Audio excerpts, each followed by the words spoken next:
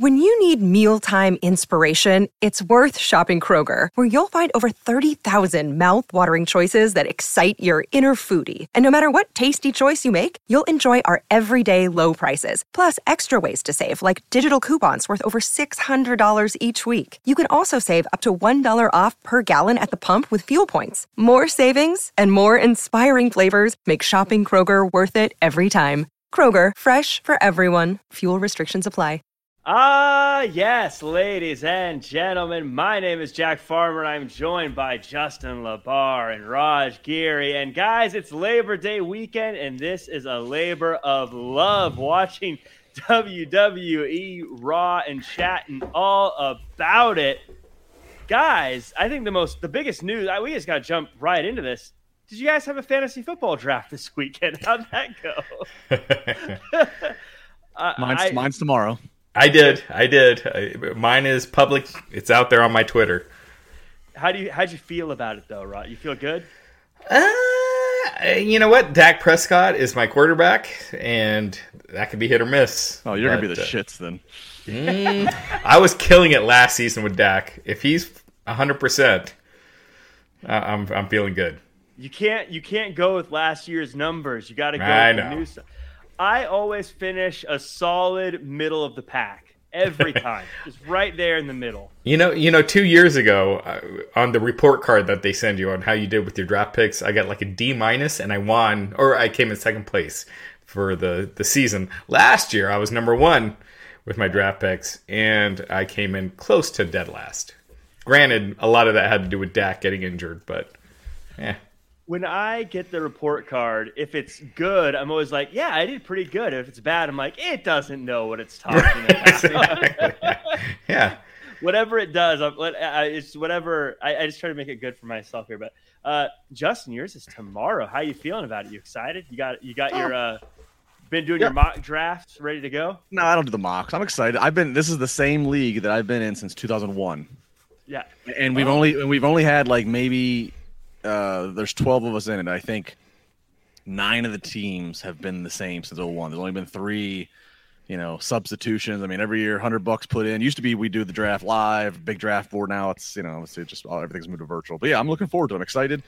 I have a rule though. That's with Raj. I have a rule. I will not draft, gamble, or do anything to rely on a Dallas Cowboy. I can't do it. I can't bring. I try to bet with my head and not my heart.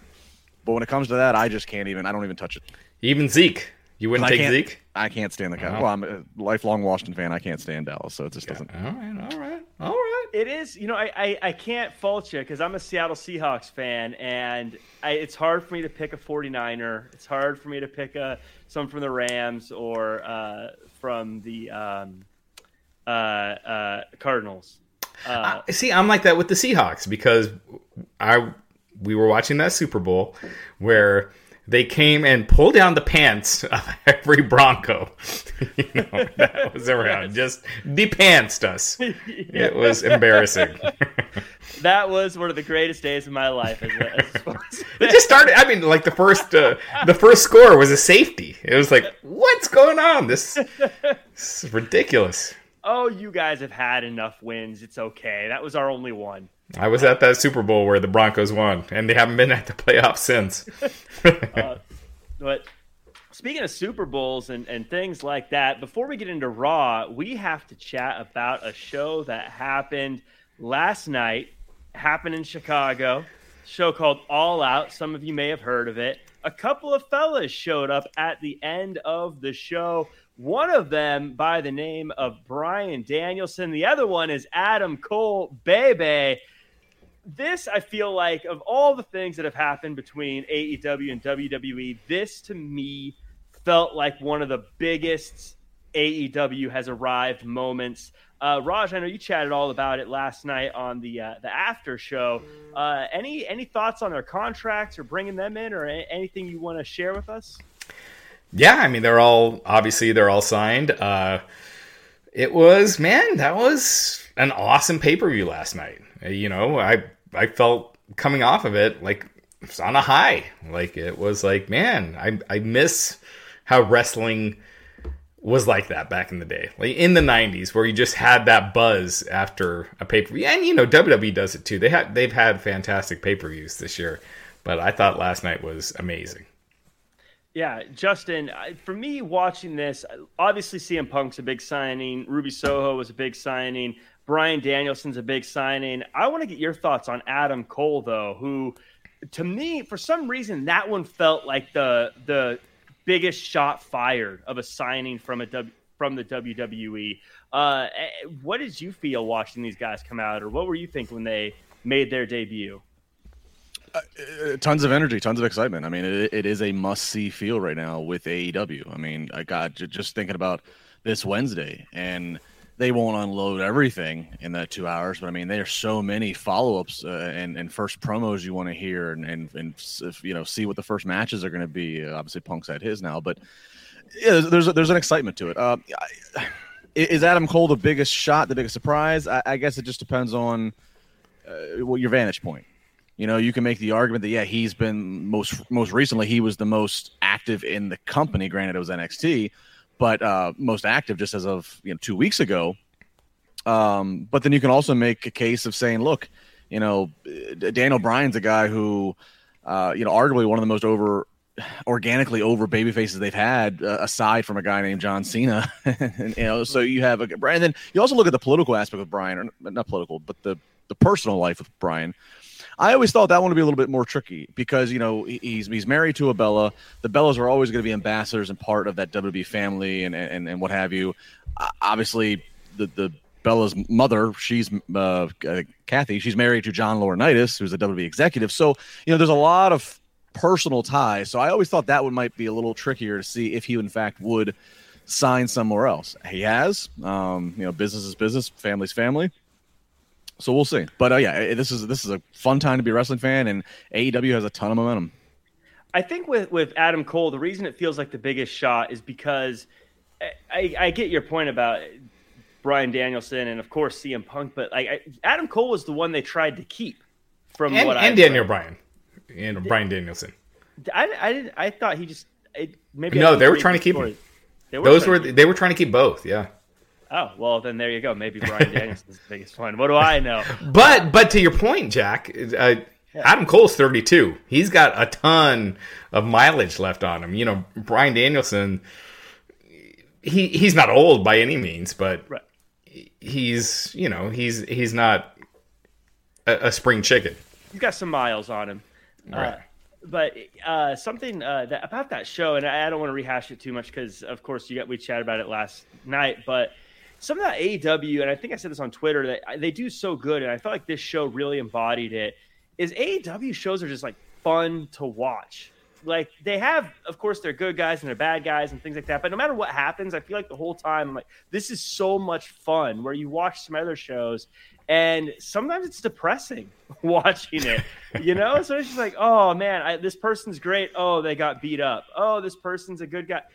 There's so many times you're watching things with WWE and you're just like, oh, it's so depressing, or it's so sad, or it's so dark and dismal, as opposed to even when Kenny Omega's getting the win, you're like, this is a fun situation. This is fun to watch. And you watch AEW and you get the feeling of they don't overcomplicate it. Mm-hmm. Sometimes you can make arguments at times, and sometimes there's maybe a little too many kickouts at 2, things like that. Yeah, there's a lack of certain details in certain things, or whatever, or they expected people to watch Dark or watch Being the Elite to catch these little things to piece the story. But by and large, they don't overcomplicate things. It's pretty easy to follow along, and it's just easy to understand. Versus, again, if you want to hold it side by side, a lot of things WWE does where it's like, why? Well, it doesn't have to be that hard. And you just see, a simple the way they ended the show last night. It was not the way I predicted. In fact, I thought Punk was going to go on last, but they put the belt on last, the world title belt. So nice old school move. I'm sure it's something that Punk was in favor of. So you put Omega and Christian out there, and then again, some logic and some WWE booking would say you don't stack 2 surprises right there. But if you look at it, it's like, well, one surprise was Brian was kind of like Punk. It was kind of like, again, another worst kept secret. Everybody kind of, it was heavily rumored, Brian was going to be there at Arthur Ashe Stadium. Nope, now it's been pushed up to All Out. So it's kind of like everybody's already kind of waiting for the Brian one. Not his pop's still great, but they're already waiting for it. So in that regard, it was cool that, okay, the first time the lights go down and you think, okay, this is going to be Brian. No, you get an Adam Cole. And, so like it goes against some other logic that WWE or other companies might use, and even against my logic on if somebody pitches that to me and said, "Hey, we're going to put both surprises within a matter of 60 seconds of each other," I would go, you're going to kill, right? You're going to kill that." But the way they did it was very simple, and then as you watch it execute, you're like, "Well, damn, I guess it does work," because everybody already kind of assumed Brian was there. Yeah, Joey. I mean, kind of sums it up in a lot of ways. AEW is a college party. WWE is a family Thanksgiving.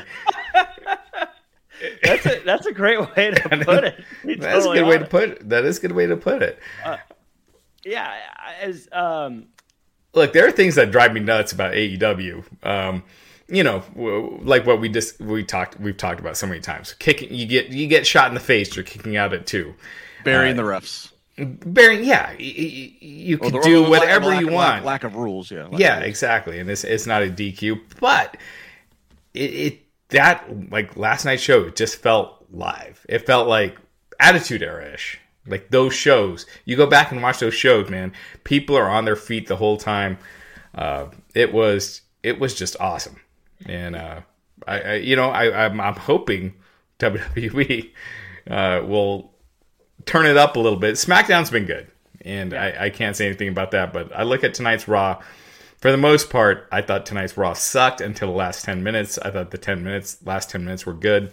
But outside of that, I thought the show tonight was uninspired completely.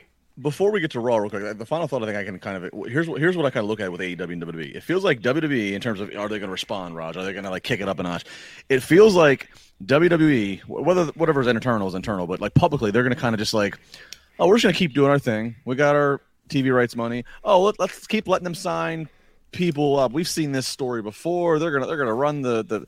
It feels like they're gonna keep saying we don't have to do anything. They're gonna hurt themselves. We don't have to do anything. And then it's like one day they're gonna wake up and they're gonna go, oh my god, Dynamite just beat Raw in viewership. And then it's gonna be like, okay, well now what? I know. I think I saw it compared on Twitter, but for me, this did kind of have that Bash at the Beach '96 feel to it, where it feels a little bit like maybe some momentum is starting to build with AEW in the can they compete with Raw? And I don't think they're going to do it this week. I don't think they're going to beat them this week, but I could see if nothing changes on the WWE side of things, I could see AEW catching up in the ratings. I could see them continuing to grow and continuing to build a fan base. We'll see, because this past week, AEW, they were back down to below the numbers they were doing before Punk was there. So, Punk, his welcome has been worn out a little bit. I feel like they need to put him in something interesting now. The Darby thing, it's nice, it's fun, it's cute, but it hasn't gotten people excited. And I think they need to move on to something exciting for Punk. I think with Bryan Danielson, people get upset with Bryan Danielson feuding with Kenny Omega right off the bat because he doesn't have the win-loss record or whatever. But fuck that. Yeah. It's business over rankings. You take the business first, and that's the way you should go. And again, as much as wrestling fans hate hearing this and they hate the philosophy that WWE subscribes to, there is something to grabbing a hold of casual mainstream fans. And so it makes you wonder, okay, Adam Cole or CM Punk, how many their fan base was their fan base already watching? Like Daniel Bryan, he's the guy that most recently has main evented at WrestleMania out of that bunch. Again, he's the guy that maybe has a little bit of mainstream crossover. He's been on the reality shows. His Yes stuff got very mainstream crossover. Like, can they capture people that just stopped watching wrestling altogether? That'll be a question. Yeah. And personally, I get why people say you need to get the rankings and stuff like that. But as the great poet Batista says, give me what I want, and I want to see that match. So just give it to me. I think, and Raj, maybe to your point, something that they're good at, AEW is really good at, is sort of like letting us know when a big thing is going to happen. But then sometimes I think it lets us know when we can tune out a little bit. And I think that's why last week some of their ratings dropped, because I think a lot of people are like, well, the big reveals are going to happen at All Out, so I'll just wait till All Out to watch. Yeah, I don't know, man. I thought Wednesday's Dynamite was stacked. I felt like from top to bottom, it was the go home show. It was fast moving.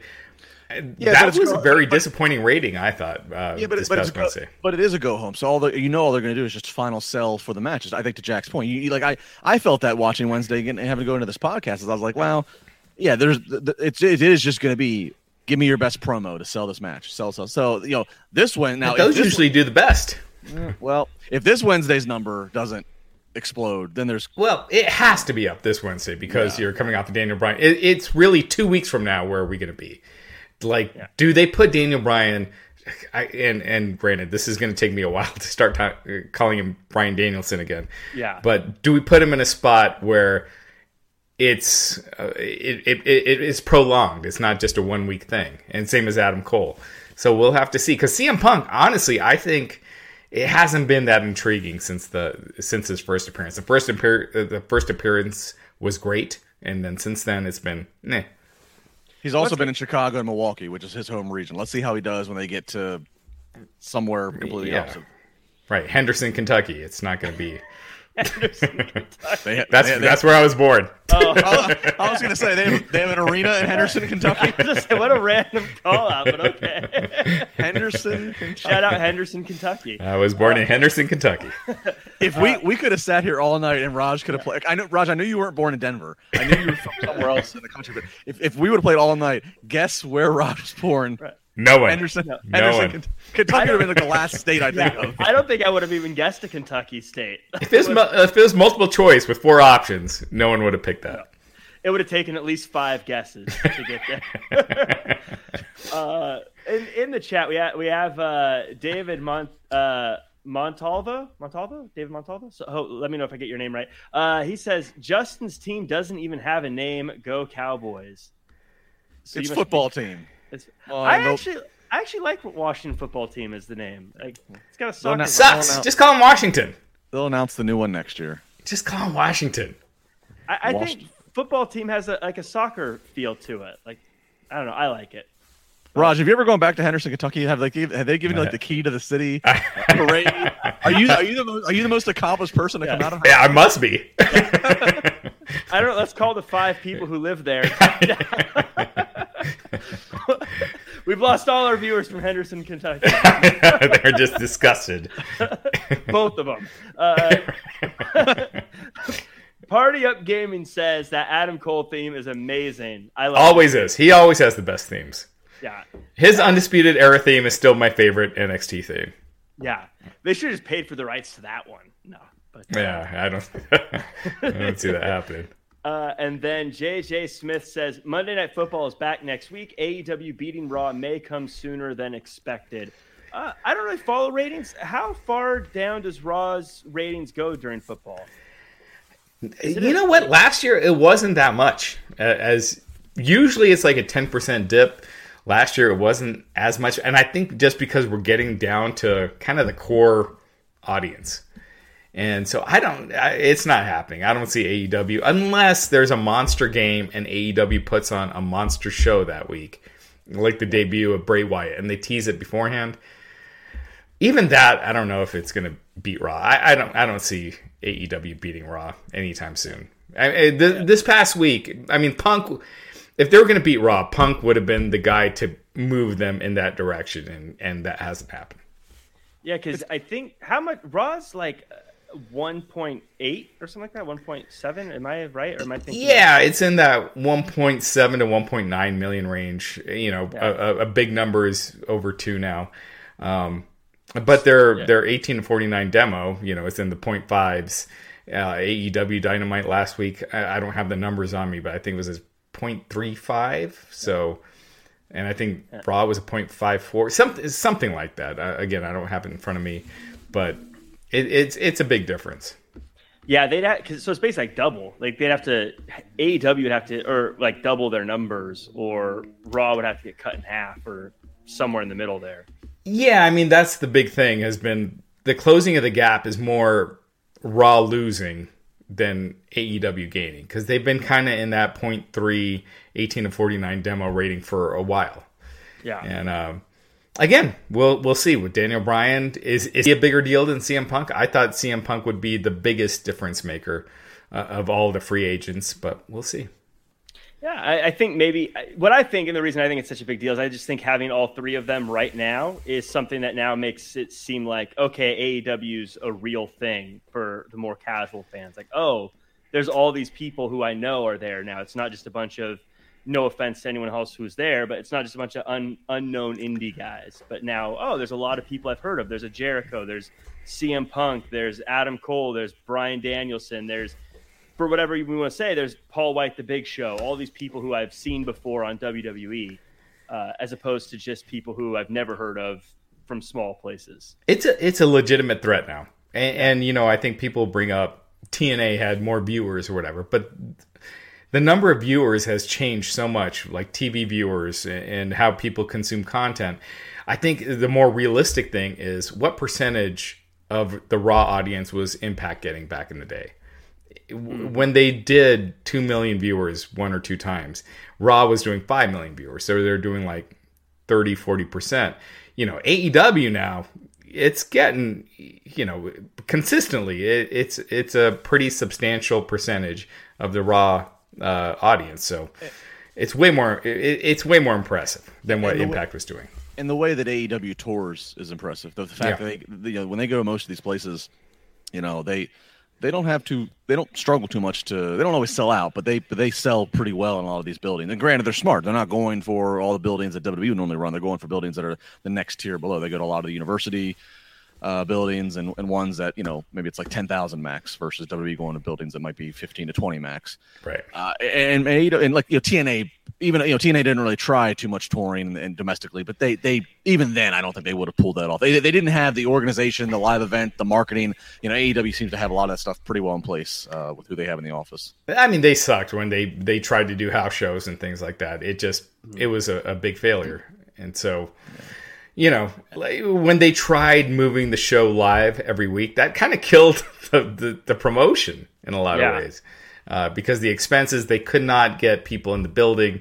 It was just a disaster. Whereas AEW, they're consistently, again, to Justin's point, if they're not selling out the building, they're bringing in a good crowd. And, yeah. Jax in the chat says, Punk lit the fire, feels he's more backstage motivation now. Danielson and Cole feel like more of a in-ring draw currently. Maybe we'll see. We'll see. And then Brett Richardson says, funny fact, the mayor of Henderson, Kentucky is Steve Austin. Is the guy's name really Steve Austin? I actually believe that. Maybe that actually could be true. It's the Steve Austin, actually. No, Superfan says, is Tessa Blanchard still a big signing for AEW or WWE? Is she still on the market to join a promotion? She's on the market. Yeah, there was some dueling chants during the Casino Battle Royal, and it sounded like the no's were winning. If you want to take that as a look, I mean, look at the amount of women that have been signed by both promotions in the last 12, 14 months since Tessa's been a free agent. I mean,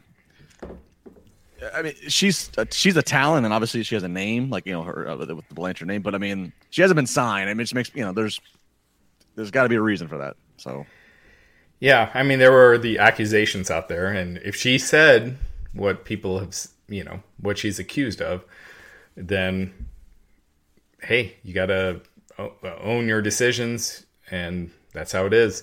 But if she didn't say it, like she's denying it, then, you know, I think she'd be a fantastic addition anywhere. So, yeah, who knows? Yeah, she's definitely talented, but I know nothing about what. No one knows except for, yeah. Yeah. So Samuel in the chat says, Raj, AEW always go for long-term payoffs. Just look at Miro now compared to his debut. Please give Punk a little more time before saying it's cold. Miro's not moving any ratings now. So I think too what you're saying, if I can jump in too. Sure. Because it feels like since he came in, the whole thing was we can't wait to see him in the ring, and that's kind of all he's done is, yep, I got my first match at All Out, and so that has gotten stale. But now that it's happened, it's time to launch pad into an actual rivalry or something. Yeah, it's this was the you would have been my favorite wrestler when I was 15, and in respect, and you're one of the guys that AEW is built around, and this is wrestling, this is alternative, this is wrestling's fun again. Yeah, that was fine for the opening course of a few weeks. That's fine for the very first match. Yeah, you're right. Now it needs to get into let's get some blood and guts feud. Let's get some animosity. Let's get some heel face shit going. Yeah. My thing is you had 1.6 million viewers at the peak of when Punk came in on that Rampage, and all these people, and they didn't get sucked in. You only have those opportunities once in a while to get all these, whether it's lapsed fans, whatever, but getting them to watch the product and then sucking them. And WWE has been the worst at this. Raw 25, they had 4 million viewers. They did nothing on that episode, and the next week they were back to where they were. The SmackDown premiere, they did over 4. I think they did 4 million viewers, right? I think it was like 4 million. It's a monster number. It was a monster number, and they didn't do anything that really caught people's attention to stick around for next week. And I just feel like with Punk, he alone is not going to bring you in. You need to put him in something interesting. And I feel like they haven't quite done that yet. Yeah. Stellar Justin Lopez says, Raj, is there any validity to the rumor that the pitch for Cole on the main roster was for him to be a heel manager on SmackDown? No way. I call bullshit on that. I don't know. I have not asked about that, but that sounds like complete bullshit. I mean, I would hope it is, because, what a Adam Cole as a man. He's 32 years old. Yeah. Tons of charisma, looks great. I mean, come on. Yeah. Well, that's our AEW talk for / WWE. There's a little WWE in there. We go to Raw, and we always talk about how things aren't it's repetitive and stuff, but I thought there was a lot of fresh stuff on this Raw, particularly HelloFresh. With HelloFresh, you get fresh, pre-measured ingredients and mouth-watering seasonal recipes delivered right to your door. Skip the trips to the grocery store and count on HelloFresh to make home cooking easy, fun, and affordable. That's why it's America's #1 meal kit. Especially fall is busy, but HelloFresh recipes save time you'd otherwise spend meal planning, shopping, and chopping, so you can get back to what matters. Speaking of which, HelloFresh's family-friendly menu is a big win for back-to-school season with easy, delicious recipes and drama-free dinners. Go to HelloFresh.com/INC14 and use code INC14 for up to 14 free meals, including free shipping. That is HelloFresh.com/INC14 using promo code INC14 for up to 14 free meals, including free shipping. America's #1 meal kit, HelloFresh. Guys, we've talked about HelloFresh before. I love it. I use it all the time, particularly on Mondays where, again, I'm trying to watch the show, get the notes prepped, and try to eat healthy. I know you guys are fans as well. It's convenient. Sorry. Go ahead. No, I was just saying HelloFresh. It's convenient. I endorse it. Please try it. I just tweeted this dish I had the other night on HelloFresh. It's like a Swedish meatballs with rice, beans. Amazing. It was so good. And HelloFresh is one of those things where no matter what I've had, there hasn't been one where I'm like, I'll skip that one next time. Every dish has been awesome. It takes the time away. I like to cook, but as you guys know, with the schedule these past couple of months, you can't. It's too crazy. So you need something fast, nutritious, healthy. HelloFresh is where it's at. And HelloFresh will deliver to you, even if you're in Henderson, Kentucky. Even in Henderson. Well, I don't know about that. Don't quote us on that. What I like about HelloFresh too is it makes me feel like I know how to cook. Kind of like how when I get IKEA furniture and it comes all pre-set up and I can just plug it all together. And hey, I built something. HelloFresh is kind of the same way. But then it breaks apart in like 3 days. I didn't say it lasts, but Right. I mean, during the But podcast, HelloFresh, I'm like, hey, look at this thing I made. I must be a great cook. I put this together. and my daughters love it, and they are the pickiest eaters you will ever find, and they love it. And plus, at the end of the day, 14 free meals is ridiculous. So definitely check that out. Again, HelloFresh.com/INC14. But also, real quick, I want to thank everyone in the chat who's chatting along with us. I want to thank everyone who's been leaving reviews, the 5-star reviews. Hit the like button, the comments, subscribing, all that good stuff. Share the show with your friends as well. Now, I know that was a fun segue into HelloFresh, but I honestly thought this was a good episode of Raw. Oh, shit! I thought they had a bunch of good stuff. Now, come on, it's not going to compare to All Out. That's a little unfair, but... Wait, we got someone... No, I don't know about this. Prove it. We got to prove it. Yeah. Give me a shot of your license. Crop out whatever you need to. I don't even believe that Steve Austin rumor. So, Well, we can debunk that with a quick Google, but I don't believe we have anybody from Henderson, Kentucky watching. Jeff Lopez is saying he just looks Steve Austin. Obviously not the same Steve Austin, but the mayor's name is Steve Austin. Justin's looking into it. Justin, we'll get... Oh my God, it is.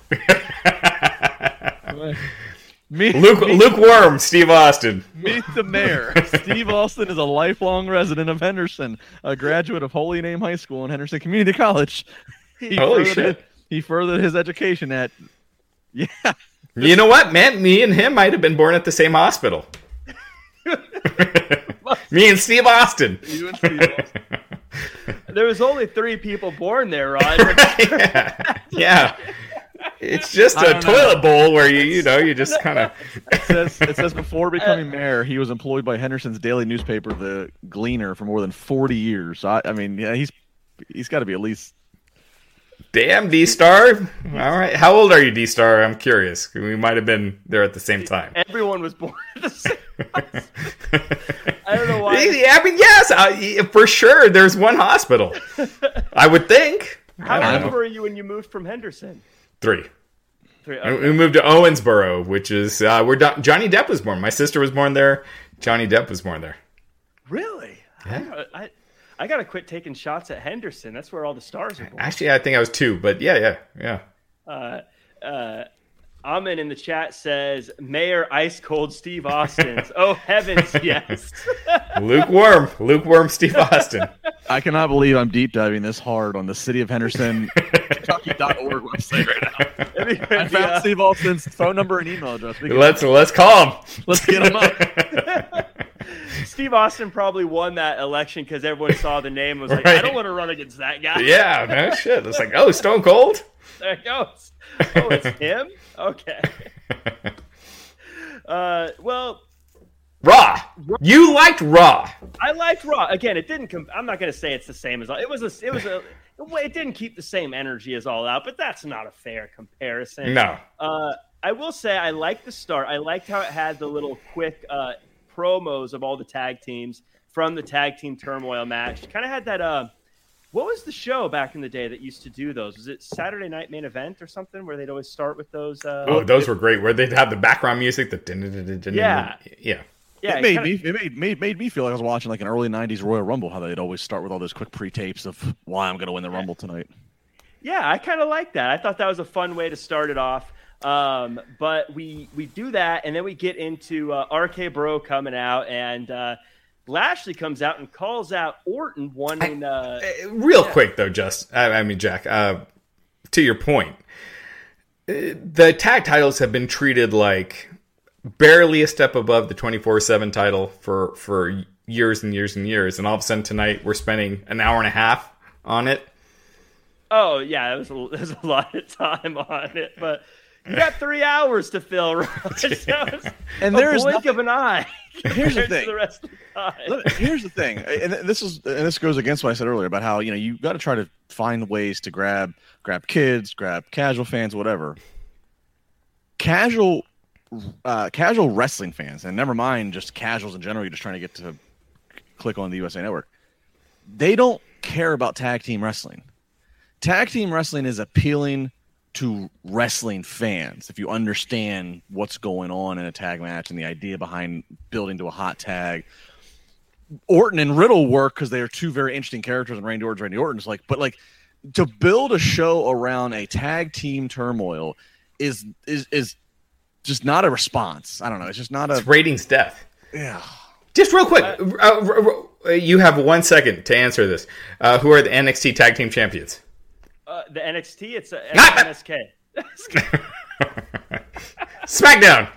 No, the Usos. No, they're not, right? Oh, is it? It's the Usos still, or did Street? Didn't they lose at SummerSlam to I think it's Mysterios, right? Mysterios? Shit, I'm already forgetting. That's my point. But yeah, tag team wrestling. The tag team wrestling is exciting, but it's not. You don't build a show. I don't know. Right. Especially WWE, because they have trained you that tag team wrestling is not top level stuff. So, well, again, an hour and a half spent on matches. NXT UK, killing it. Who are the NXT UK Tag Team Champions? Do they have tag? Pretty deadly. Yeah, they're great. Oh. They would actually fit very well on Raw or SmackDown. They're a team that can make that jump. But to your point, I get what you're saying. Why are we always arguing when we agree? I will say there was a couple the things I didn't like. So I did like that there was a lot of teams out there. It got a lot of them focused. What I didn't like though is, you're right, I agree, it went way too long for that opening thing, because you start to lose interest. And also, they do this a lot where the first team in goes through a bunch of people, but I feel like that just buries everyone along the way. Because if the New Day beat the Viking Raiders, then Jinder and Veer, then Mace and T-Bar, then later, I guess, Mansoor and Ali, what does that say about those teams that just got beat all in a row by this, in a gauntlet match? Basically, that's my one takeaway. Also, I didn't like that they broke it up, because it basically made me feel like, okay, that first hour of Raw I could have skipped, because the end's not going to happen until later anyways. That was weird, because all of a sudden it's like, okay, this is done for now. Which they've never done that before. Usually when they do a gauntlet, it's going straight through. And unless I'm missing something, but no, the report was that Vince wasn't even there tonight. It definitely felt like this was, how much glue and tape can we use here to just get through a week? And so let's occupy 2 hours again by doing this tag team turmoil. And by the way, a lot of people bringing up Usos are the SmackDown Tag Team Champions. So one of us should have known that. How do we not? I could have swore they lost at SummerSlam. I thought so too. I thought the Mysterios won. No? Am I just imagining this? It is interesting. It's been a rough couple of weeks for wrestling. Oh my god. Because that was actually the funniest thing is during the commercial for Raw, and they were like, we find out the new number one contenders when these 7 teams face off. And I was like, they have 7 teams? Right, yeah. It's like Dana Brooke and Mandy Rose back? I mean, how are we doing this? I mean, seriously, if you had said just name the teams without them showing us who they were, I don't know if I could have done it. I don't think I can name 7 tag teams, period, until tonight. It's like, oh, okay, yeah. Lucha Brothers. I mean, not Lucha Brothers. Raj, you and I must have watched a different SummerSlam, because, we're wrong. The Usos did win at SummerSlam. Yeah, jeez. The fans won at SummerSlam. I did love Big Kofi Cool's outfit, but it made me think that Xavier Woods, he didn't go all the way. Scott Hall wears the underwear tights, not the pants tights. Yeah, he went halfway. And you need the music. The Wolfpack music has never been used on Raw or SmackDown. I wonder if there's a rights reason. I don't think so, because it's on the network. If you put it on, they still have. I think that was created by WCW, so they own it. They need to put that on. That theme slaps. I like that one. Don't turn your back on the Wolfpack. Your body winds up in a body bag. It's the worst line. All right, here we go. Sam Austin, salute the Raw commentary team for their enthusiasm and surprise for 3 hours each and every week. Got to be one of the hardest jobs in WWE, right? Yeah. Jack, fill in the blank. Wolfpack is back, and it's... And the... Ooh. I don't know, what is that line? I know Wolfpack is back, and it's mass destruction. Mass destruction. Best to see the bad boys of wrestling. Yeah. So. I knew the bad boys of wrestling, but I realized I kind of mumbled through that part. Jack Farmer was mumble rapping before mumble rap was a thing. Yeah. Egos learned everything from me, clearly. So yeah, that happened. Ross couldn't take it anymore. He went to go find the song. He'll be back. But while we're in, I don't know if I can do the chats without Raj here, but yeah, it's, I got this new mouse. It's freaking sucks. It just keeps kicking me out. But mass destruction, yes. So in the chat, Mr. 412 says, I'm from Pittsburgh, but live in Tacoma, Washington. Go Steelers. Steelers versus Seahawks 10-7-21. That's crazy. We have someone from Henderson, Kentucky, where Raj was born. I was born in Tacoma, Washington. Justin, where were you born? Are we going to get... I live in Pittsburgh, but I grew up in Maryland. I was born in Landover, Maryland. So someone home of Survivor Series 95. You know what? When we moved to Virginia, we were one of the first houses we were looking at was Landover, Maryland. Landover, Maryland, and that's where the Washington football team stadium is at. That's where the old arena was for the DC market that the WWE would go to in the 90s. That's where they'd go until the MCI Center launched in 98 or 97. They started doing the first wrestling show I've ever been to was Baltimore.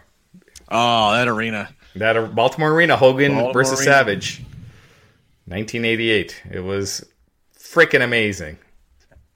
You know what was amazing? Raw? Yeah.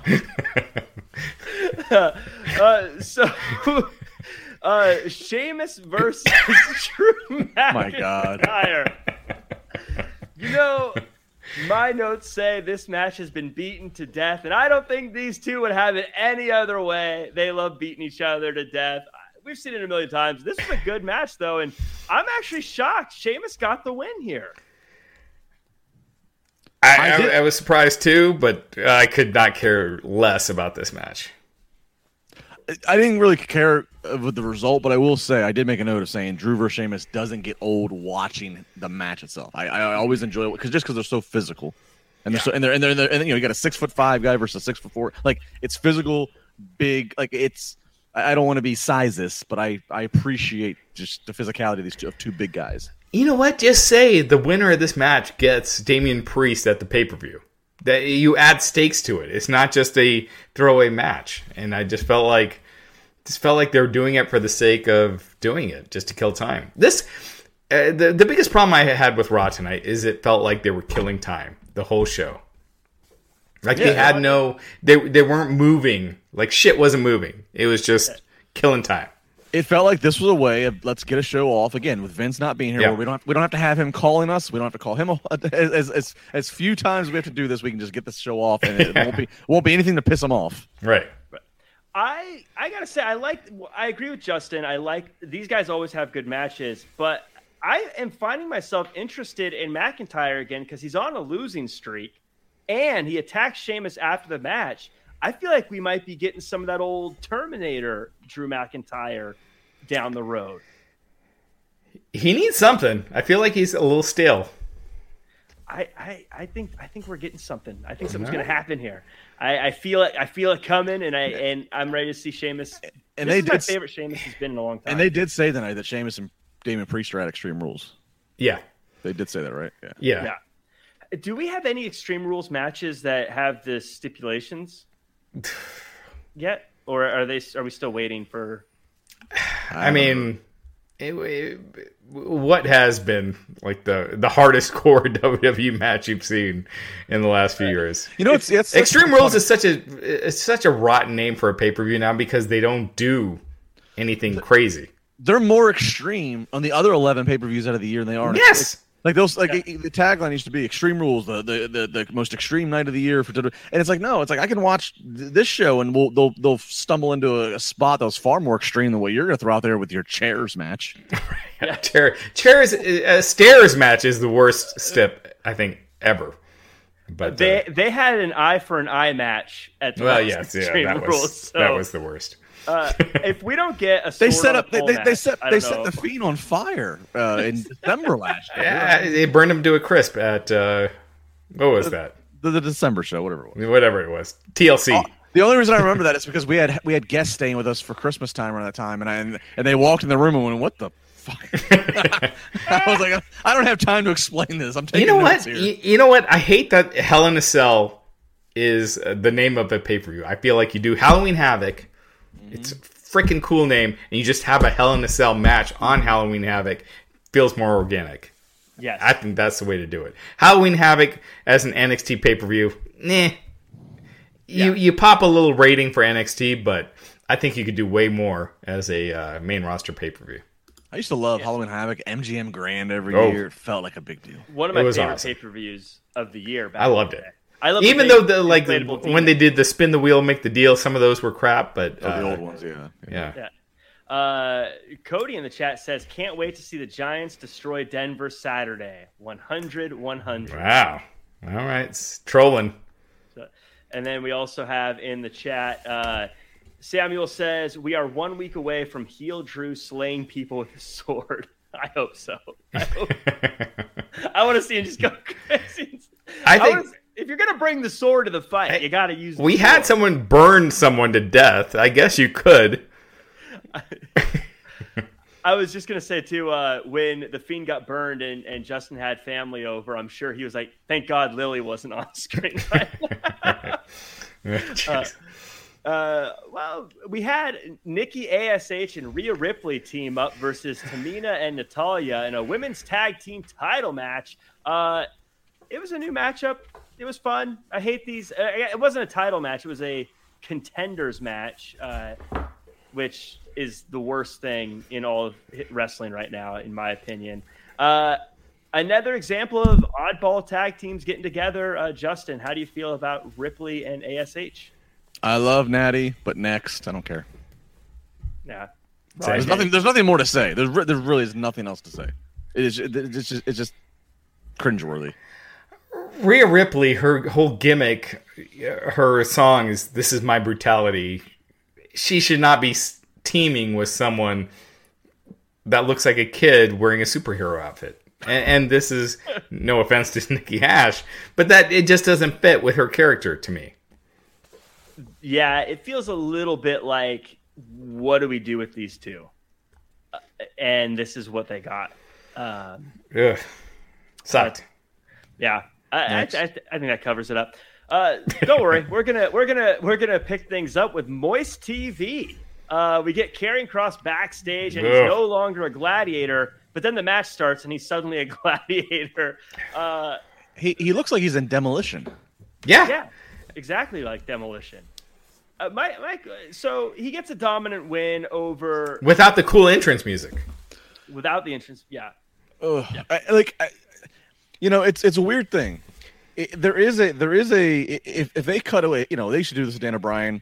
If you're a regular fixture in the format of where you come out and you do your entrance and they cut to break before your match and they say come back next, Dan O'Brien's going to face so and so. Like that shows faith in you because they think that you can hold the audience. They're not even trying though. Karrion Kross, who has a very interesting entrance, even though the entrance is not as cool on Raw as it was in NXT, it still is different. It still stands out. It's different than anybody else they have. And every week they make a point. This week only at Sprouts. Make any purchase in store. This is a HelloFresh podcast, Raj. They make a point of like they don't even show us his entrance. We got like you get 10 seconds of them, and then rather than cutting the commercial first, what do we decide to do? Let's cut to the commentary desk so we can promote the Connor's Cure in the September month. And mind you, I live here in Pittsburgh. I have been part of Connor's Cure. I knew Connor. I was there when Connor met Dan O'Brien and Kane for the first time. I love Connor's Cure. but it is a little out of place to have this Karrion Kross character. And let's just then switch to the desk and tell Jimmy to start talking about Connor's cure. Let's roll that video footage and then come back and say, oh, coming up next. Like, it's just, they're doing no favors to this guy who is interesting. He's got a great face. It tells stories and emotion. Let's put him under a mask then when he comes out. I don't get it. I'm glad he won decisively, but I don't understand all the other handling. I would rather watch somebody have a really cool 2-minute entrance and have them have 2 minutes less of the in-ring bell-to-bell stuff, because to me, an entrance will tell you all you need to know. I am sold by the entrance. I'll let you figure the stuff out in ring. Entrances sell to me in a character. Let me ask you this. If he came out to this... Oh, jeez. If he came out to this... That would be pretty badass. Yeah. I haven't heard that in so long. It's so good. My workout playlist. It's not. It needs to be So good. Workout playlist. That's on Raj's turn the shades down, light the candles. Dude, I have my share of. Yeah. Forget the Justin Timberlake. He's little oil, little baby oil. Let's set the mood. That's the blue. Put on the demolition theme. Say, come on, honey. That's the blue. That is the HelloFresh dinner, the Manscaped prep, and the Blue Chew execution. It all ties in. Raj is delivering it there. But man, I just thought Karrion Kross looks more and more ridiculous by the week, and then that promo that he did where he's smiling and he's happy and then he's mad. It just you look at the crowd, it's not working.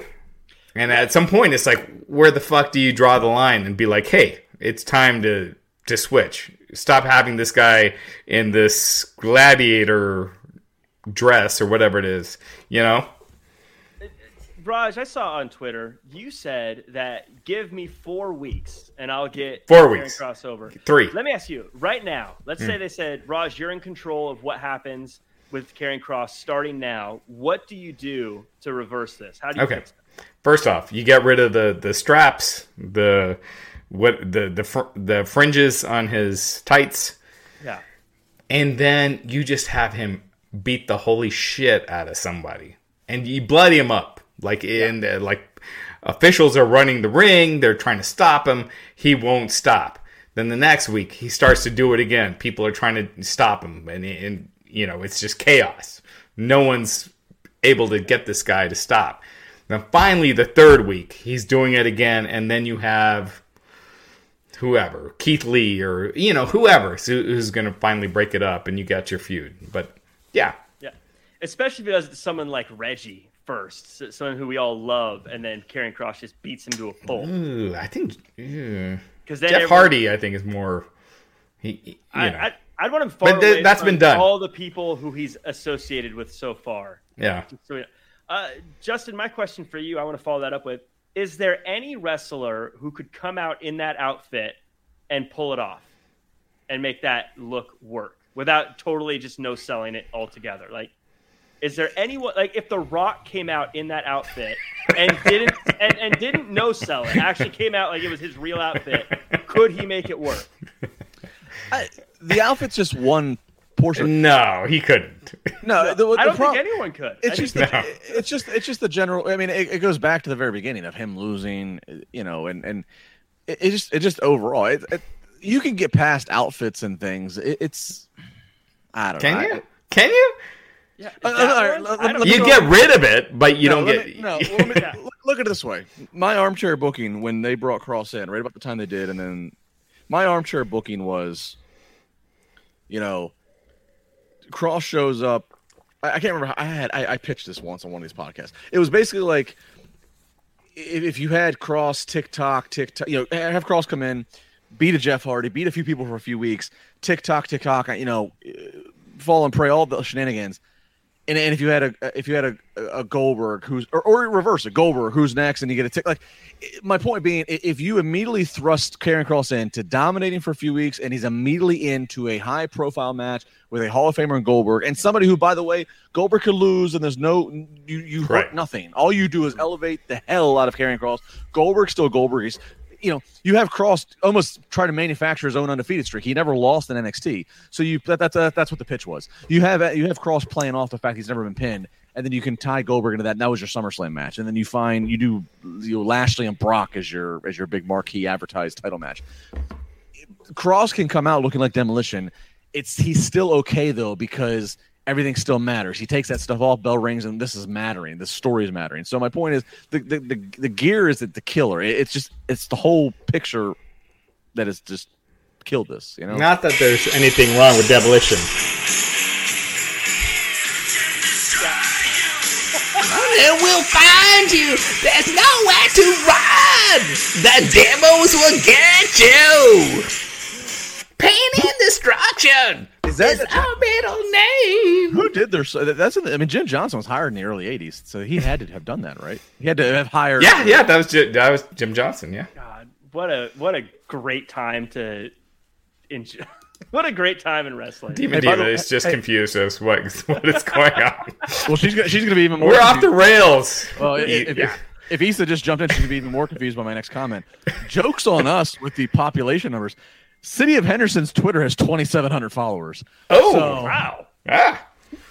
So I got them beat. You shitheads. They have a Twitter. The City of Henderson, Kentucky has a Twitter and Facebook. No Instagram, no TikTok, nothing else. Wow! All right. So let's see what their Facebook numbers are. I'm surprised they have internet. I know, me too. Raw? Are we talking about Raw still? Can we do a remote from Henderson, Kentucky? Can we just talk? Can we do more Demolition? This is the Demolition Karaoke podcast for the rest of the in the chat we have Jack says Jack's positive teddy bear, but loves the idea of Mortal Kombat finishes with the sword. The secrets of Jack Farmer. LOL. Man, you should have watched like when Lucha Underground was on. I was all about it. I love that show so much. So I feel like that fits right in there. Then Mortal Kombat finishes it there. So speaking of Mortal Kombat finishes, Nia Jax and Charlotte Flair. I have to admit, this matchup, I thought this was great for what it was. I don't know how much of them was just blurring the lines. I don't know how much of this was all pre-figured out, but I love that they played up that spicy start with these two really kind of going at it and Charlotte trying to get away, but then Baszler getting involved. My interest was piqued in this match. Looks like it's going to end up being Baszler versus Nia Jax, but Justin, I like that they kind of blurred the lines with what happened last week and now this week. I can't blame them for that because that was like one of the big buzz things that came out of Raw was the fact that their match last week legit broke down for a sequence there and they were shooting. So I mean, I guess I can't fault the company for like, all right, well, if we're going to throw out another rematch as we do so often, we have a chance here to like do a quick little it's got more interest. But the real the Shayna stuff makes no sense. I don't know why, I don't know why she's turning on Nia all of a sudden. And really, when it gets down to the root of it, what I don't like about promoting this match the way they did, this rematch of our thing's going to come unglued, it's the same reason why I didn't like Raw Underground. Because now all of a sudden what you're trying to do in the same program is you're trying to say, oh, look at this thing over here. Things are going to break down. It's going to get real. It's not going to be fake like that other stuff. This one's going to get real. Because then it just makes everything else go, oh, well, so everything else is just everything else is them working together in conjunction. It's just a glaring. It screams of desperation, which is what Raw Underground screamed of. It screams of desperation that we're not getting over our characters and our stories and our matches in the traditional art of pro wrestling. So we have to scream, these girls might shoot on each other. Check that out. Bro. Hey, man. You want to know what I think? You really want to know what I think? That's what I think. All right. We're going to get a copyright claim on this podcast. Thanks to you. Guys, don't report this. YouTube has an algorithm. They'll find it anyways. After the match. I do think it was 100% better than last week. Like, last week was a disaster. Clearly, this week they were better. But I feel like if you're going to do a work shoot, you got to go far. Like, you got to have Nia just killing her outside the ring or something. I don't know. I just thought you built some kind of weird interest from last week based on that shoot. That was legit. The whole Charlotte, when they were slapping each other, that was real. And I feel like you could have played off of it a little more, but now we're getting back to Charlotte and Alexa. Yeah, I was going to say, I don't know if you guys remember the Cricket Wireless commercials where Charlotte was trying to get her robe back from the little cartoon character. I think the Cricket Wireless cartoon and Charlotte versus Alexa Bliss and Lily, big money there. I'm ready to see it. Any takeaway? It looks like Alexa Bliss for Charlotte Flair is going to be for the title. Probably Extreme Rules. Jack, you should be muted for that comment for 30 seconds. Kill me. You should be muted for the Cricket Wireless booking. It's called synergy. We're trying to work together with the sponsors. They're not our sponsor. Not with that attitude. Come on. Book Blue Chew in there or something, but don't. I won't defend myself. That's okay. What is this here? Seth Reynolds says Raj was in Colorado 2 weeks ago for a FanDuel fantasy baseball tourney. Loved it there. Does WWE need to get an older audience or keep the cash cow? I think the money is, you know what, man? WWE has done such a great job of having kids growing up on that product. And then, I don't know, man. They're having their best years ever. So it's kind of hard to give them advice when they're killing it as far as money goes. And the money's not going to run out for a while. I mean, they have a lot of years left on the Saudi deals, and the Saudi deals, while they are under heavy PR scrutiny, gives them a lot of money. But I mean, the TV deals are going to come up in a couple of years, and so that'll be a little bit of a rubber meets the road of like, where are they at that point? The stock has dropped like 30-something%, and so I mean, there are things. I don't want to say the money's going to run out, but they are going to be up for reevaluation. And fewer people are watching pro wrestling than there were, but they managed to milk every cent out of those. And rights fees keep going up and up. Yeah. Like NASCAR, they're way down in ratings, but they keep getting higher and higher on their renewal deals. Yeah. Well, this kind of leads into the next one by Michael. Next question, Michael. Serious question: will Raw ever be watchable again? No. No. Not until it's 2 hours. Exactly. I mean, it's Jack loves it. Jack loves it. Jack's like, woo! He's got Jack I watch it 3 times a week. Jack is lobbying. Jack is at the NBC Universal offices at least once a month, lobbying for a 4th hour. Jack is waiting for this show to end so he can rewatch it. Yeah, I want to see it again, baby. Let's do it one more time. I don't see anything changing unless those ratings, unless the networks start to give them a hard time. I don't see anything changing. But and the networks won't give them, because even as low as the lowest hour is, that viewership is still better than what a rerun of NCIS is going to get you. Right. The only thing I can see happening is if AEW was to beat them and then USA was to go, whoa. But the dad of Chucky says Raj is racist against evil dolls. Is that a thing? Can you be racist against dolls? I think that's a prejudice. Give Lily a chance. Anyway, how sad is it to see the talent chasing the 24/7 title? Holy fuck. Jeff Hardy was in the conga line chasing the 24/7 title. That's can we not do something better with Jeff Hardy than this? They had Cedric Alexander, Humberto Carrillo, and Jeff Hardy in that line, and Jackson Riker. Don't forget Jackson Riker. Just wait till the Hardy Boys get to join the tag division of AEW. Oh my god, yeah, because Matt Hardy's fledgling too in AEW. It's not like he's doing that great either. I said this last Wednesday. Real quick, I love Matt, but the stuff in AEW with Matt hasn't been the best. But so eventually, whenever Jeff's contract runs out with WWE, I mean, imagine adding the Hardy. We've seen the Hardy Boys and the Bucks before, but not at the platform of AEW. That pop that the Hardy Boys got when they reunited at WrestleMania, what was that, like 3 years ago? Orlando. So that's 34? 2017. Yeah. WrestleMania 34, right? No, I have the number. I don't know, whatever. But it was a monstrous reaction. So yeah, and I mean, I don't know. It's weird because people 33. love Jeff Hardy. It feels like even if you had him going out there and having a match with Cedric Alexander, people would be like, "Sweet, Jeff Hardy." How do you not know what to do with Jeff Hardy? Yeah, that's what I'm saying. You could have him literally just face off against random people, and people would be like, "Yay, Jeff Hardy!" Yeah. They do that. They do their, like I don't get it, but yeah. WrestleMania 33. It was the loudest pop I've ever experienced. It was insane because that was like 70,000 people all at the same time. It was nuts. Yeah. And we talked about that line. We see the greatest hits of Reggie outside of the ring. He gets inside the ring.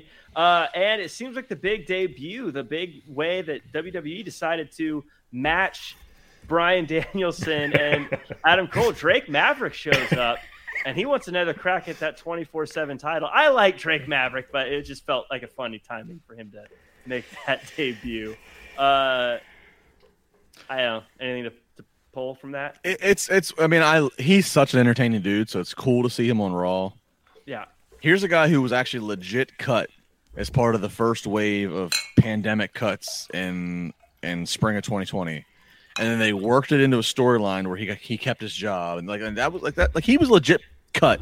That was not a mastermind storyline. He was legit part of the chopping block, and then he managed to cut that emotional promo, that he did on social because he was cut, and then they worked him back in. So I'm happy to see a guy like him who's such an entertaining guy, and be resilient and still there.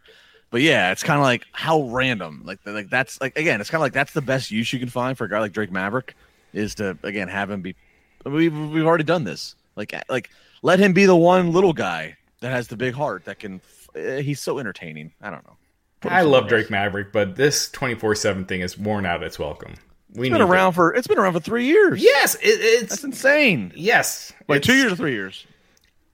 At least 2. 2. I think it's 2. Yeah, it has to at least be 2 because it was around before the pandemic. Yeah, it was that summer of where they tried all they tried like the 24/7 title. They tried like the third hour Raw After Dark, which was Cinemax, but it wasn't quite. I mean, it was. They tried all those different weird things. Yeah, and they tried the electric chair lasted 1 week. The electric chair 1 week. Somebody said asked a question a lot they didn't like. They tried the Sami Zayn mentioned AEW, and I was like, all right, this shit's done. What was the other thing? Oh, they tried the whole thing where 3 guys can come from SmackDown any given night, and 3 guys can go from the wild card rule. The wild card. Oh my god! But then they started the invitation. You have one that could do it every 18 weeks, and as long as they don't do it 3 weeks before, that's kind of where it's at right now. It felt like that's why Baron Corbin was allowed to come on Raw a few weeks ago. They really thought of some very detailed rules for basically just to say this guy showed up. And then to never bring up the rules again. Mr. Meowpa says, Attitude Era had shorter but more quick style matches according to Edge. Would this be better so we can see more variety in talent? Yes. Look, again, I don't want to poo-poo on work rate. But yes, you are better served if you want to give 8 minutes to a match in a segment. Let's go 10. If you want to give 10 minutes to a match or segment, you are better served letting each talent add 30 more seconds or 60 more seconds, depending on what it is, to their entrance and their overall interaction with the crowd, and deducting that 60 seconds from their bell to bell. Save the longer match for the pay-per-view. That's where it is. Once people have paid and now you have full control over them. They've paid or they've subscribed or whatever the case may be. Give them whatever you want to give them. But yes, look at Dynamite. I mean, it's actually crazy. Dynamite does longer matches, in a lot of ways, and they let the work rate shine. But look at how much they pack in on a 2-hour show. Yes, WWE. Quicker. Again, casual fans don't care about 2 or 3 segment matches. They just do not care, especially when it's a rematch. Especially when it's a match that has no stakes. They don't. Quicker. Gugu and Gaga sells. Vince Russo was always on to something. Some Gugu and Gaga sells. I agree 110%. 6,000%. If these matches don't have stakes, it shouldn't be going past one segment. You've put in more people on the show, you showcase more people, and you don't need to be going multiple segments unless it's a match that means something. And I feel like just dragging, Jesus Christ, this tag team turmoil match, just dragging on for an hour and a half for a title that no one gives a fuck about, And to your guys' point, the thing with the match length and stuff, I love good matches. I love ones that tell stories. But anytime there's a commercial break, whatever you were telling me before the commercial break no longer applies. You may as well pretend it never happened, because I've never come back from a commercial break and been like, okay, yeah, that's right. He was working the leg. Okay, now it's going. Everything they were building towards gets thrown out and you start over. So it doesn't really matter at that point anyways. Well, and that is all. They do that as a placeholder because they have to fill 3 hours. It's just time killing. If they weren't 3 hours, we would not see that. How much of Raw is legitimately building a story and how much is just time kill? And I think it's probably 70% time kill. Yeah. 80% actually, maybe. There's a lot of time killing. There's a lot of they come out for their entrance, commercial break, entrance, backstage promo. You scared, bro? Of course I am. You've got great hair. Hey now, that's not fair. That's not fair. This is all I have. But real quick, Dewdrop says it's time for a Dewdrop illusion. Raj, don't tempt me. Dewdrop.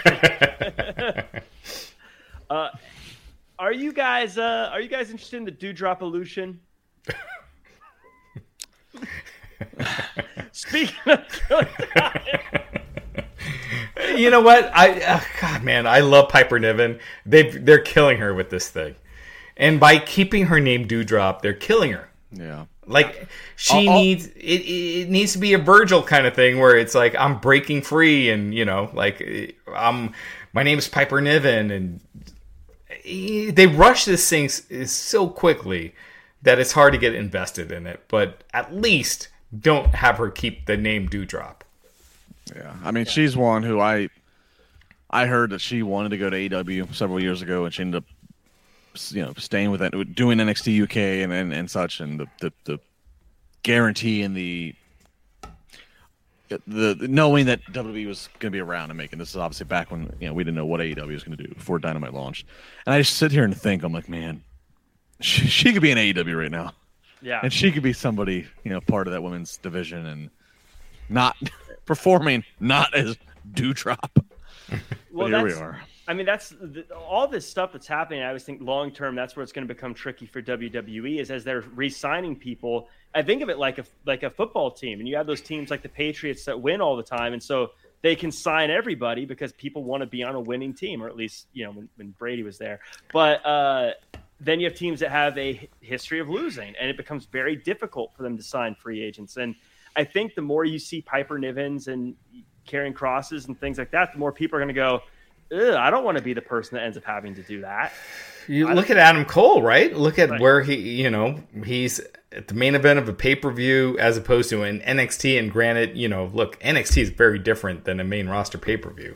You have 30 people in the crowd for an NXT. And now he's out there in front of a crowd of 15,000 people and they're going freaking nuts. I think you got to up your game. Yeah. So we get to the end of the show, and I think this part, I literally was on the edge of my seat during this part when we get to the very end here. Omos and Styles versus the Hurt Business, and Omos is just newsflash. He's a big fella. He's a big guy. I can't believe how little he made Bobby Lashley look when they stood in the ring together.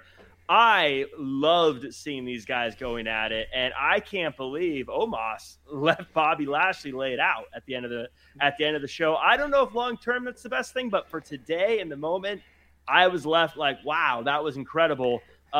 Justin, how did you feel about it? Well, just wind back real quick. This was one of the biggest pops, if not the biggest pop of the night. When Omos gets tagged in and he steps over that top rope, and now all of a sudden, and the crowd was into this match. They were well behind MVP, being it's Miami and everything, and MVP's characters. Lashley Miami, too. Yeah, and Lashley, yeah. Almost steps over the top rope, and now it's gonna be him and the world champion Bobby Lashley.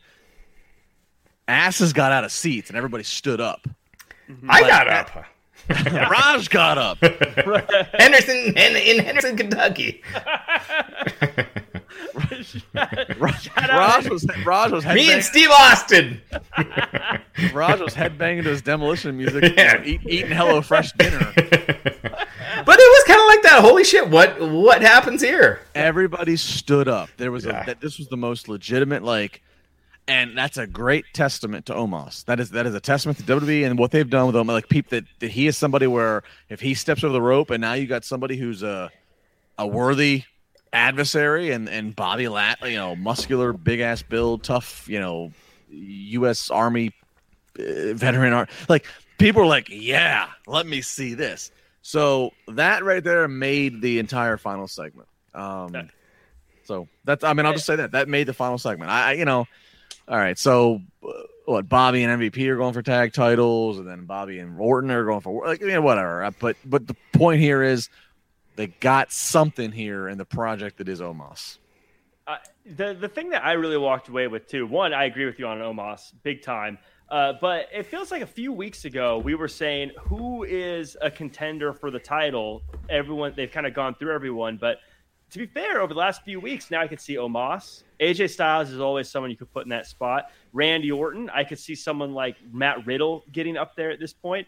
And I don't think Sheamus, Priest, or McIntyre are far away from it either. I think if this plays out right, and I know that's a big if, an Omos size if, you could have a handful of really great contenders for the world title. That would be very interesting to see, I think, on Raw. And you know what? You have Omos, come out too.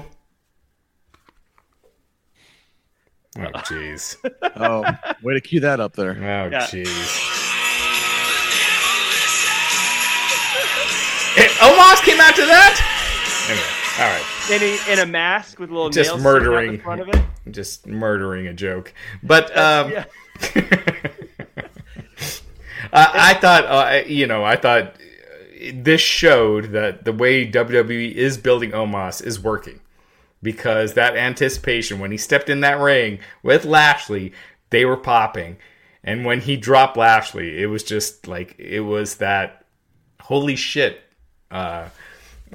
response from the crowd. So I think it was great. The last 10 minutes of tonight's Raw was strong. The other 2 hours and 50 minutes was just nothing to me. It actually sucked. It was just a waste of time. But it wasn't that high at the end. Was it strong enough to raise the average? No. Just a little bit. No. It's kind of like in school when you slack off all year, and at the very end you're like, I'm going to study for the last test. I'm going to get an A on that, and that's going to raise my average. I'm going to get through. Or was that just me? What do you guys think? Was it? Did it lift it to that point? I thought no. Let us know in the chats or in the comments. I guess that kind of does it for the show. Any final thoughts on the episode? I thought it was different. I thought we had a few different things. I thought things developed a little bit. I enjoyed it. I thought it was a piece of shit. Justin, you're the tiebreaker. But between this was great and new and a piece of shit. Yeah, those are the two options. Oh, sorry, Jack. I'm gonna have to. You're on the piece of shit. Oh, yeah. It was the turd. The turd. This 90s wrestling kid name drop. I got to share a locker room with Henry Godwin this past weekend. This smelled like his slop bucket. That's what this was. I will say. Jack, how are you so optimistic? I don't get it. I compare it to what Zook Enigma in the chat says Bobby versus Randy got literally no reaction for ER. Extreme Rules, I guess. Extreme Rules. Oh. Okay. Yeah. The thing when I watch Raw, I compare it to Raw. I don't compare it to All Out. Good shows. So I think maybe our bar is in different places. I will say, man, I don't know what they could have done today to not to make I don't know how about not spending an hour and a half on a tag team tournament? That turmoil for a title that no one gives a shit about. A one-night tag team tournament would actually be kind of cool to see. But if you cared about it. Well, yeah, we got to get there first. But see, that's where I'm saying where I come from is, I know we're not going to care about it. They're never going to make me care about it. So if I use that if I put that on there as a qualifier, then it's never going to happen. I'll tell you what. If they ever launch the network a tag team only show, you can host that podcast. I'd love to. I will guarantee you I will not be on that one. Nobody will be. It'll be Jack. It'll be Jack. Well, it was great. It was so great. It was great. It was great. Lucha House Party tore it down. It'll be Jack and Mayor Steve Austin from Henderson, Kentucky. Steve Austin. He's a great mayor. She's a great mayor. I found a picture of him. He looks nothing like. Oh. Shit. That's disappointing. Nothing. He's white hair. Oh, jeez. Oh. Does he look like he could drink 2 beers at the same time? No, he's kind of he looks like a one scotch and soda kind of guy. Jeez. But will he at least hit a stunner? No, he looks like he break the hip if he did a stunner. Jose says, Raj, trump this Raw. This was the worst episode. This was the worst episode. It was the worst. It was crazy. It was so bad. I watched it and I said, what's going on? This is such a bad episode.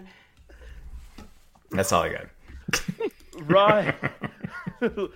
Lil Duat MME says, Raw is clearly tanking for Gable Stevens.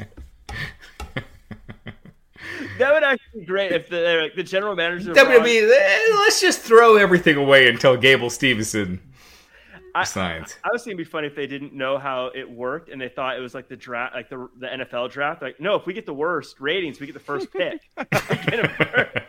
So tank so we can pick him.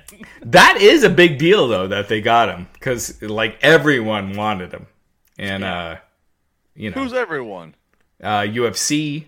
Which is, that's huge right off the bat. And then college wrestling, they wanted him to finish his senior year. Okay, so look at the fucking options there, Gable. You can either go continue to wrestle for free at amateur wrestling. You can go have to get hit for real and make only more money if you win. Or you can get paid the same amount whether you win or lose while not getting hit for real. Real fucking hard decision. But how much did Brock Lesnar's value increase by going to the UFC? Wow, but he's a he's a generational guy. Sure. Generational guy. Again, I hate the F word. I prefer the P word, predetermined. I hate the F word of fake. If you have the option of get paid pending whether you win a real fight or not, or get paid this no matter what, and you get to have a predetermined, agreed-upon fight, this should be a no-brainer. I don't know, man. I like the juice.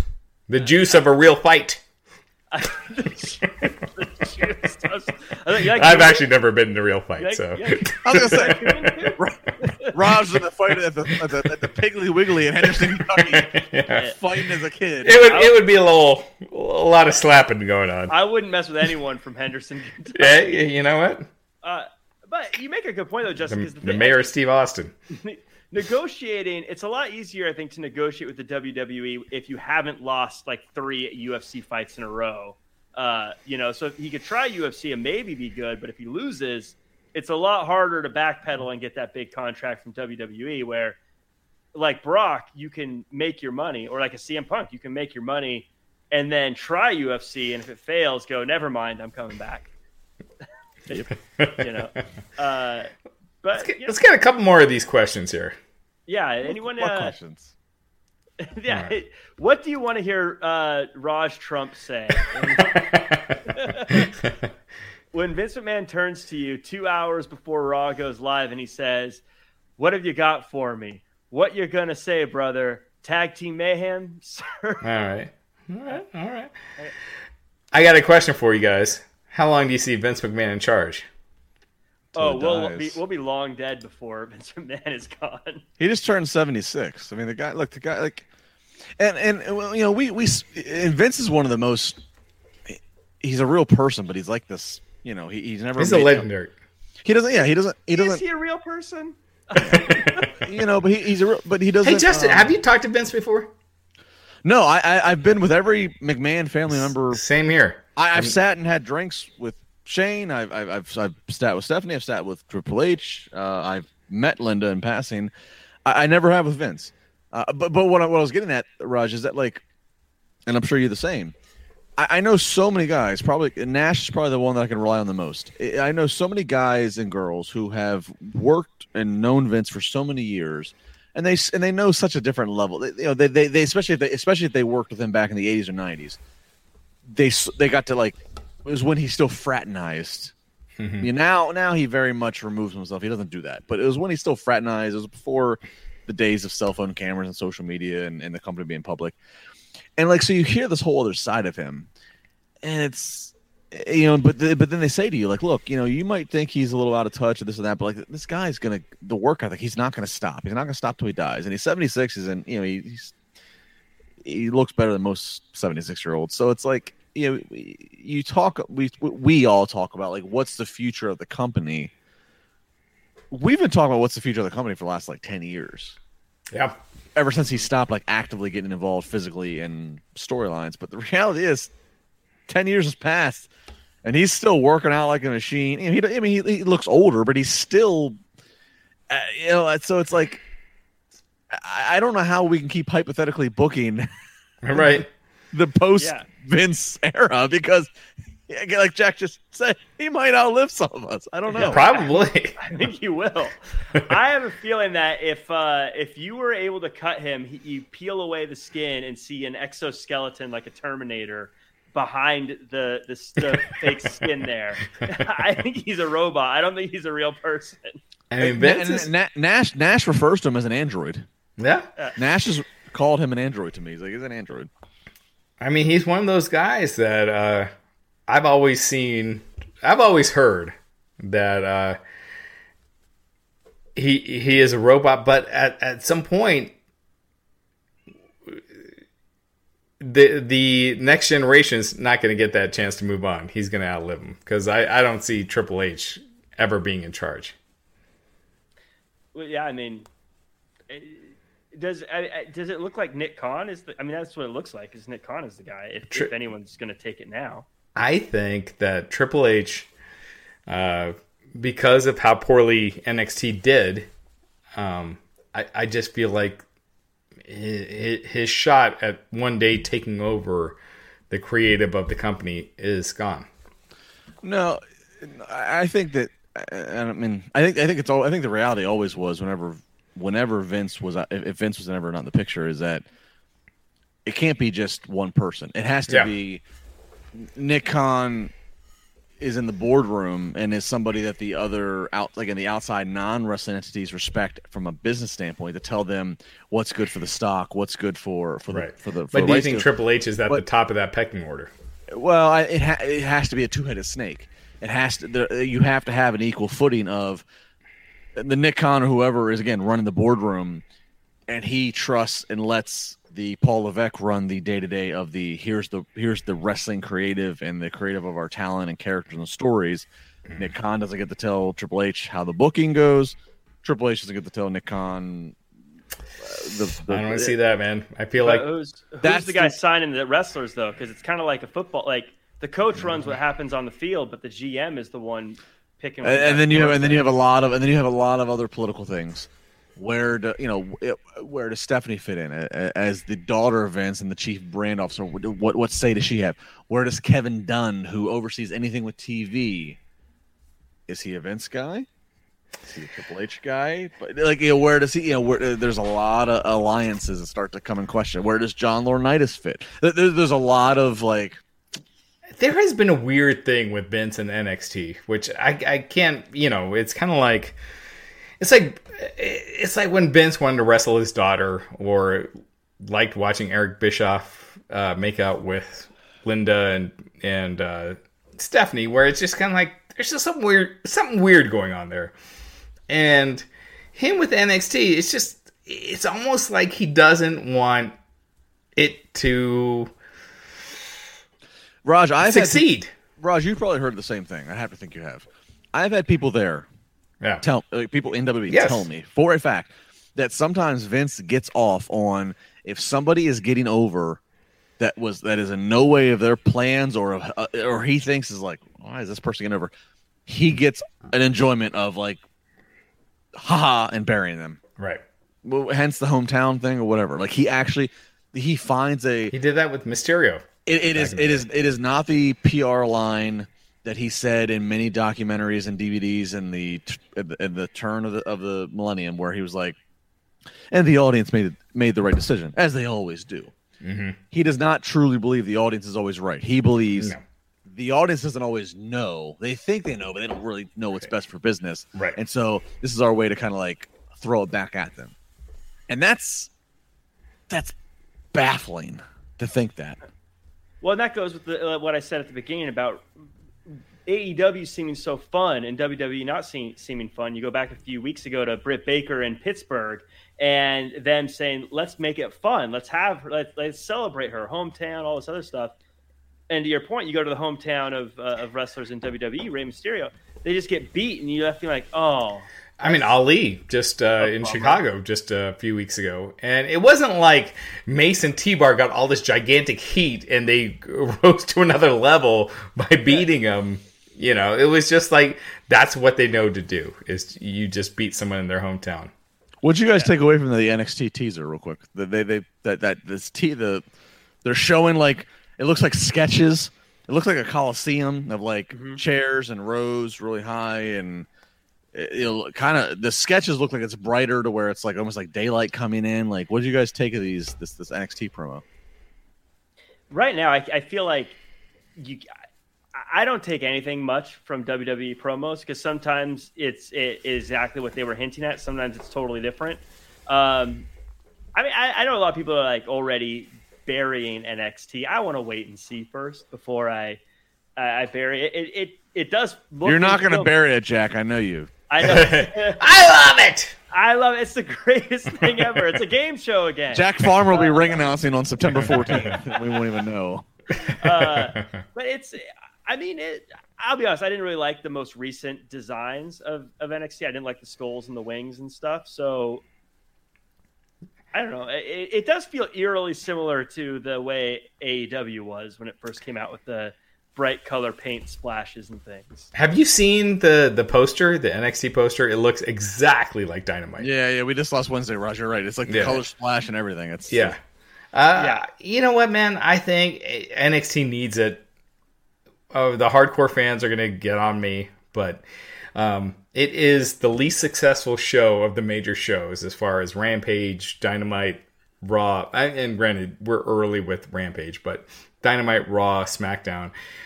That SmackDown moved to Tuesday nights unopposed. It's still dropping audience year to year, whereas everything else is gaining. NXT hasn't been a success. So I feel like it, and I've always felt like it looked minor league, and I always felt like the look hurt the show. A lot of people love that look. They like that, basement, 5 people are there look. But at some point, you're appealing to a television audience. You need to get more casual viewers or whatever the fuck you want to call it, other wrestling fans. I agree. They weren't tuning in. No, I agree. Like you, and this is coming from a guy who like helps run an indie company that's been around for 20 plus years. That's produced guys and girls. Like I do think there's something to moving away from signing all the indie stars. I do think there is something to finding like really good athletes and just entertainers. But I also wonder if you're going to stay at the Performance Center. I don't care how you try to redo the setup. Like, you can only do so much in the Performance Center. You can only get so many people in there. So again, it's only going to look so big time. Like, if you're not going to take it on the road to bigger facilities, I just wonder, like, even in the controlled environment, to try to control expenses and control the situation, what are you going to create, like a gladiator coliseum at the Performance Center? Like, I don't know. Yeah. Yeah. I mean, bad timing. You just got Karrion Kross out of there. He's your gladiator. I know. That's... are you not entertained? This fucking guy. Joe. Break my legs and beat me with them, Raj. That's it. I will. is there something to that? Raj, don't I'm get just hot. kidding. I love Joe. Kayla Mick, by the way, in the chat had a super chat as well. Going back to when we were talking about Vince McMahon, how old was his dad before walking away? Vince McMahon's dad. How old was the senior? Jeez, that was the 80s. So He sold in 83, right?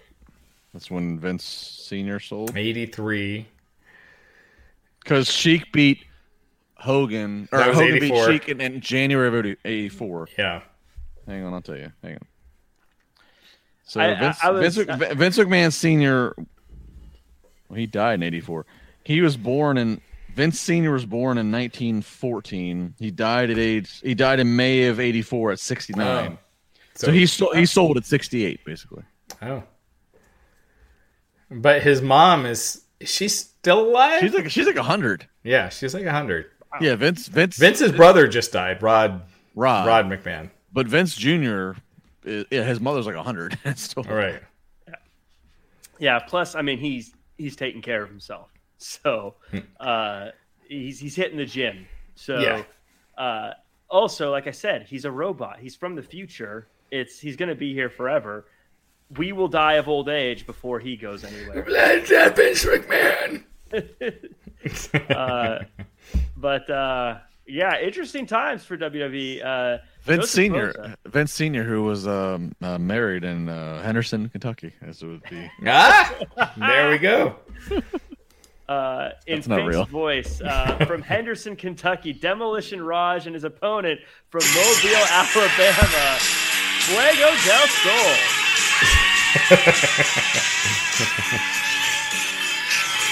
Is that not the best entrance song of all fucking time? I am seriously adding that to my workout playlist. Bum, bum, bum, bum. Coming down the aisle from Henderson, Kentucky, Demolition. Axe, Smash, and Crush, Demolition. And Raj. And Raj. Axe, Smash, and Raj.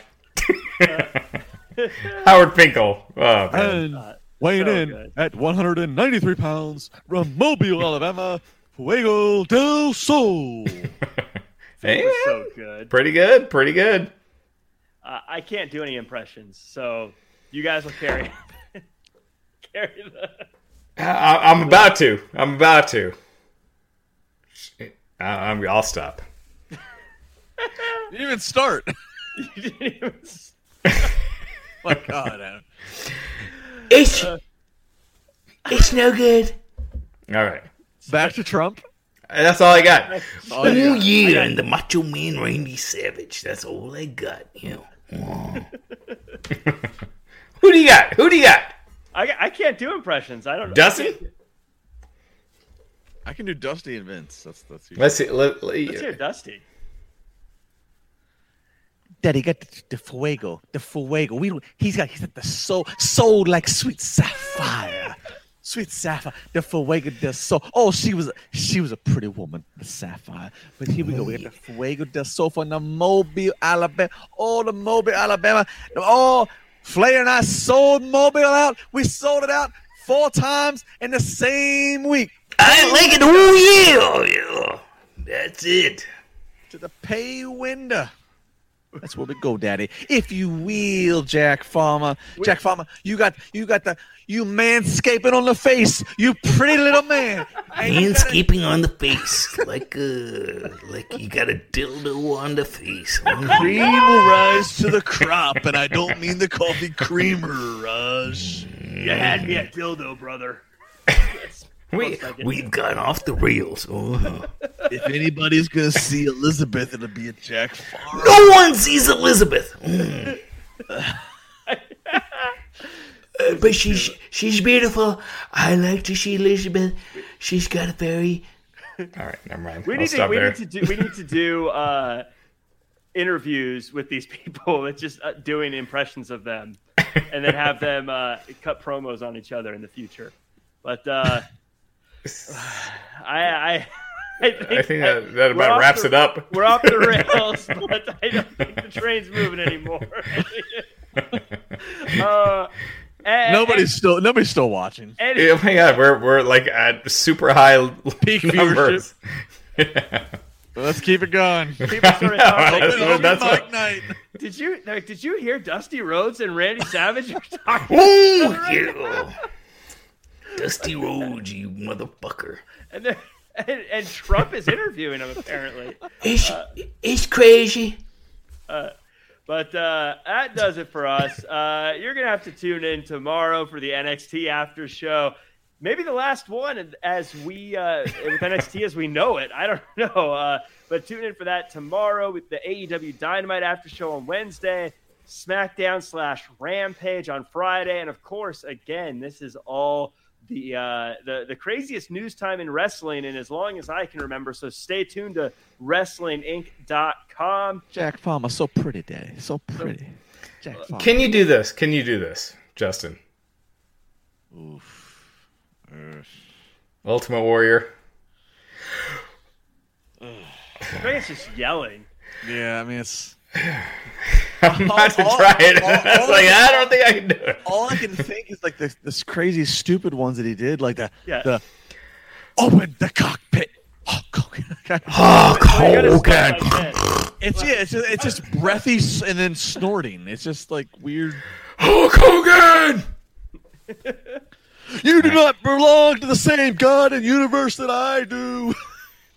The elephants will trample their bones, and the birds will peck on their flesh. You will not ever know the air that Hulk Hogan and I breathe. That's all. All right. Anyways. Not good. Jack Farmer, send us home, Daddy. Let us get paid. Let us go to sleep. Let us take a shot. Oh, Jack Farmer. We gotta get out of here. Oh, yeah. Jack Farmer, That's as sweet sapphire. That's Justin LeVar. I'm Jack Wait a Farmer. minute. Out of here. There's a woman in the men's bathroom. Tony, there's a woman in the men's We don't have time. Oh, yeah, you This is mother... where the big boys play. WCW. WCW.